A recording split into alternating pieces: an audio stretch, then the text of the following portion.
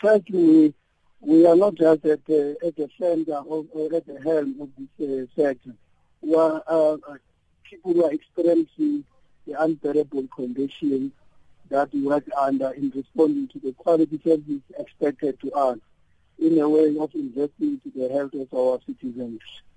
We have been trying to engage with the leadership of government in as far as improving the conditions, but it seems to be difficult for them to recognize and realize that we have to do things or to do things differently now.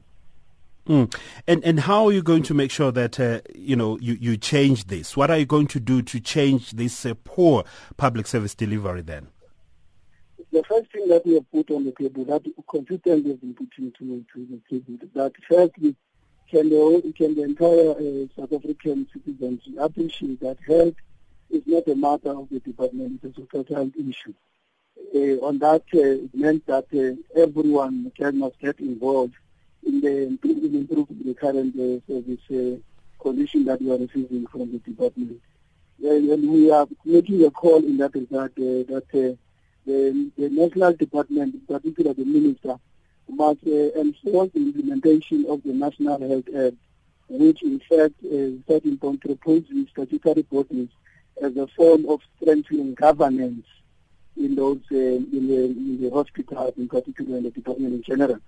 And we are then making a point that we, by doing so, we will in first and foremost have a leadership that will appreciate the challenges that we are faced in such a way that they are able to devise ways and means of dealing with the quality service that we are expected to deliver.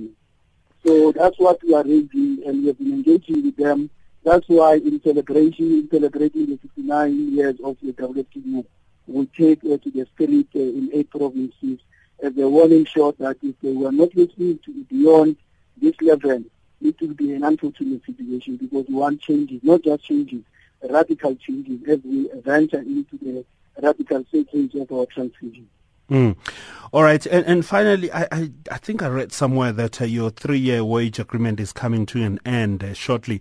What can you tell us about that? When are you going to start engaging? If you've started already, are you finding each other with government? Already we have consulted widely with our members, and we were given a mandate as Nehawu, which we have presented to the labor in totality. And as a result of that, we came with a consolidated demands of labor that we have just tabled to the attention of the employer to respond. As instance, we are waiting for the employer to respond on the demand. But the central to the point that we are making is that the employer, as a response to our demand, he must take us serious by differentiating what is called CPI from the salary increase. That's a point that we're making upfront as we engage. But as labor, we are ready to engage, and already we have read the attitude of the employer already, and we are prepared to deal with that attitude as long as the condition of workers is improved. Zola Saphetha, thank you very much, the Deputy General Secretary at Nehawu.